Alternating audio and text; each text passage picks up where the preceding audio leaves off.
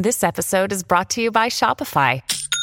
Forget the frustration of picking commerce platforms when you switch your business to Shopify, the global commerce platform that supercharges your selling wherever you sell. With Shopify, you'll harness the same intuitive features, trusted apps, and powerful analytics used by the world's leading brands. Sign up today for your $1 per month trial period at shopify.com/tech, all lowercase. That's shopify.com/tech.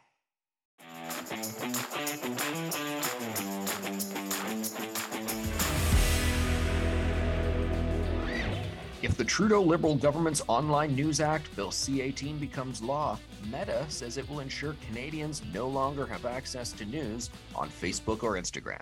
Reports implicate Ontario Progressive Conservative member of the provincial parliament Vincent Ke in a Chinese foreign interference network directed by China's Toronto consulate during the 2019 federal election. And after being found guilty of violating Canada's ethics laws for awarding a contract to a friend, International Trade Minister Mary Ang says she did not consider resigning or even repaying the money to taxpayers. Hello, Canada. It's Monday, March 13th, and this is the True North Daily Brief. I'm Anthony Fury. And I'm Andrew Lawton. We've got you covered with all the news you need to know. Let's discuss the top stories of the day and the True North exclusives you won't hear anywhere else.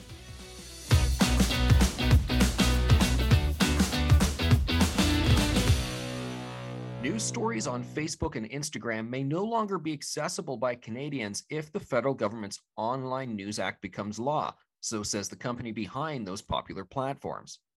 On Saturday, Meta spokesperson Lisa Laventure announced the decision saying, quote, "a legislative framework that compels us to pay for links or content that we do not post and which are not the reason the vast majority of people use our platforms is neither sustainable nor workable."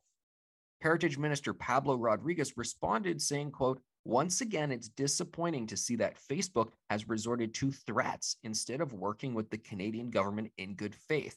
This tactic didn't work in Australia, and it won't work here."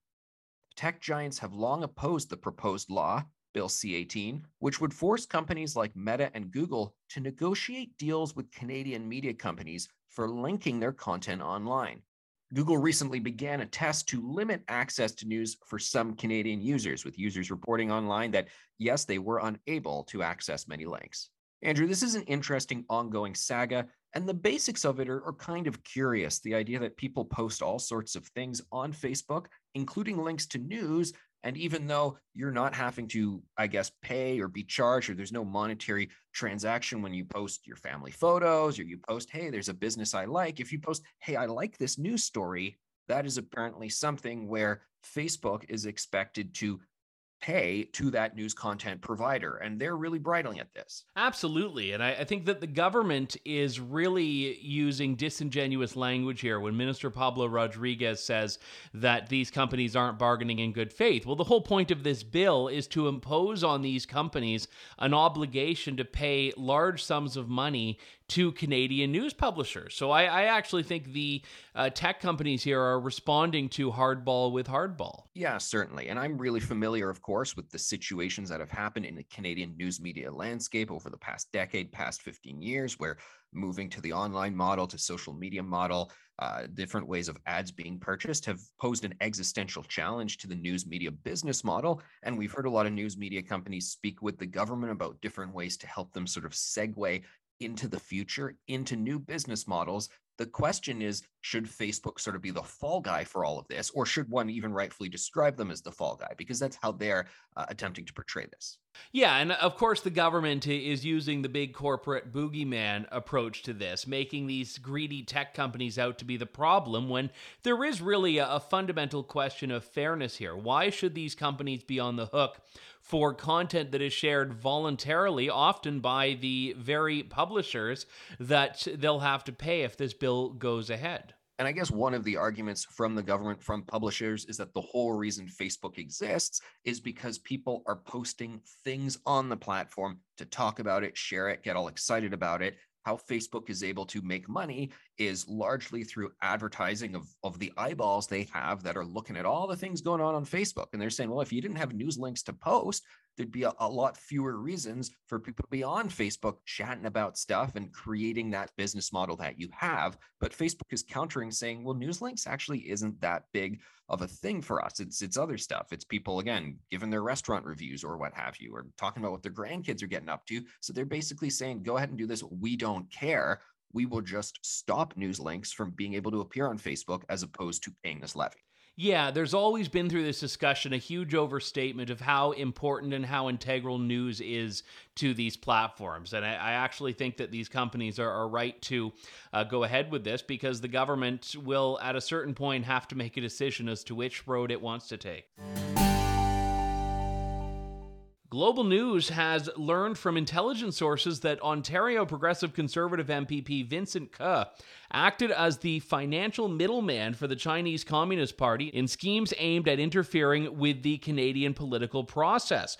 Ke has denied the claims, with his lawyers calling them patently and maliciously false, but they are detailed in two separate intelligence reports from the Privy Council office reviewed by Global News. After a Global News reporter approached Mr. Ke about the story, he called the allegations racist, although soon after he resigned from the Progressive Conservative caucus while he works to, in his words, clear his name. According to the sources, he received approximately $50,000 from a larger $250,000 budget set aside by the Chinese consulate for election interference purposes. No charges have yet been pressed. Anthony, I think this tells us what we should have already known, and I think most people should have been treating this as, which is not a partisan issue. But the Liberals so far, who have been more squarely in the crosshairs of these reports, have made it into a partisan issue. Yes, and if the Prime Minister had said, look, let's just deal with this however the cards fall, I think people would have responded well to it. Because while we know that the federal candidates who have been targeted by the Chinese Communist regime are predominantly liberal, we also know that there are some conservative candidates in the mix. So I think the bottom line is Canadians just want to know what's going on here, and they want to get through things without the spin. I think people are a little frustrated that allegations of racism are being used to dismiss what are multiple major national intelligence reports, that people are willing to face charges for the fact that they are leaking these documents because they can. We see that the RCMP is now pursuing the people behind all of this. There's clearly a lot of gravity to this. This is not just baseless smears and mudslinging, or one would think it would not be, because people would not risk their position so much by doing such things. What do you make of the tale of two responses we now see here? Justin Trudeau has stood by his MP Han Dong and basically accused anyone who raises these allegations of being racist. Doug Ford accepted Vincent Ke's resignation almost instantly. There was a bit of a delay, so not instantly, but very soon after. And we see from these two leaders very different perspectives on how to respond to this. Yeah, I think Doug Ford is taking a neutral approach, basically saying, okay, there's some serious allegations against this guy.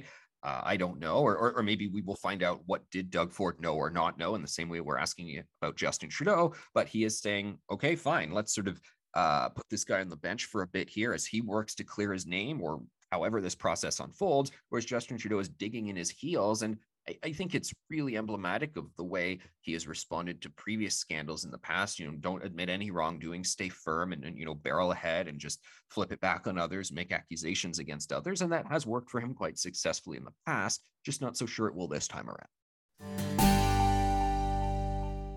Speaking of politicians under fire, in an interview with CTV over the weekend, International Trade Minister Mary Eng revealed that she never considered resigning or repaying taxpayers after the Federal Ethics Commissioner found she broke rules by awarding a contract to a friend.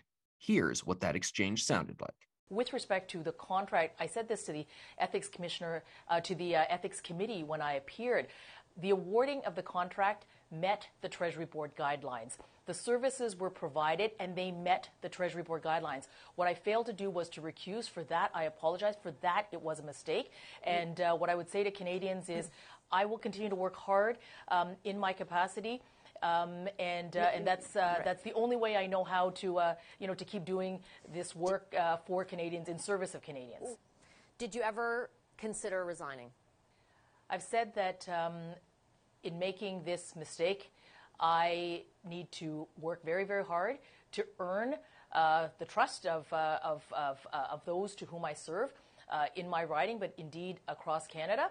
But no, I will keep working hard for Canadians. In May of 2022, then Federal Ethics Commissioner Mario Dion investigated Eng's conduct from spring 2020 involving a $17,000 contract for media training given to a company founded by a Liberal strategist. Dion determined that Eng broke the rules by declining to recuse herself from the process that led to the decision to award the contract to the firm Pomp and Circumstance due to her 20-year friendship with the firm's founder, Amanda Alvaro.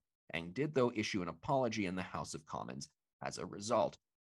Andrew, similar question here in terms of how politicians respond to being found in a position of wrongdoing here. Eng basically responding, no, didn't consider resigning. No, didn't consider anything else. The fact that I have acknowledged these findings, the fact I've said I'm sorry is enough. And we're seeing increasing pressure from the public and hear from a host of a CTV program saying, well, hold on, maybe there should be a bit more. Well, when you look at the fact that Justin Trudeau has been found in contravention of the very same act on multiple occasions and has just skated by, paid the fine, and apologized, it's very difficult if you're a Liberal cabinet minister to see how you could be expected to live by different rules than the leader of your party is. And I think that in this way, Justin Trudeau has really set the tone for how seriously, or in this case, not seriously, these sorts of breaches are to be taken. So should we expect this to continue, or should we expect the public to get so frustrated that it's like, come on, guys, eventually there's got to be someone who you set an example for? Or to your point, the tone has been set, so the only person who the example can be set for is Justin Trudeau facing consequences for some such breach.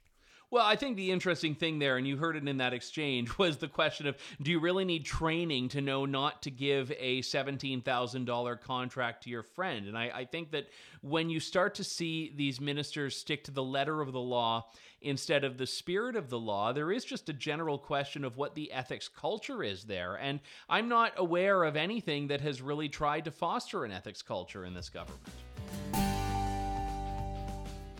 That's it for today, and don't forget to check in at www.tnc.news throughout the day for all the news you need to know. And if you're able, please consider supporting independent media at donate.tnc.news. Thanks for listening, and have a great day.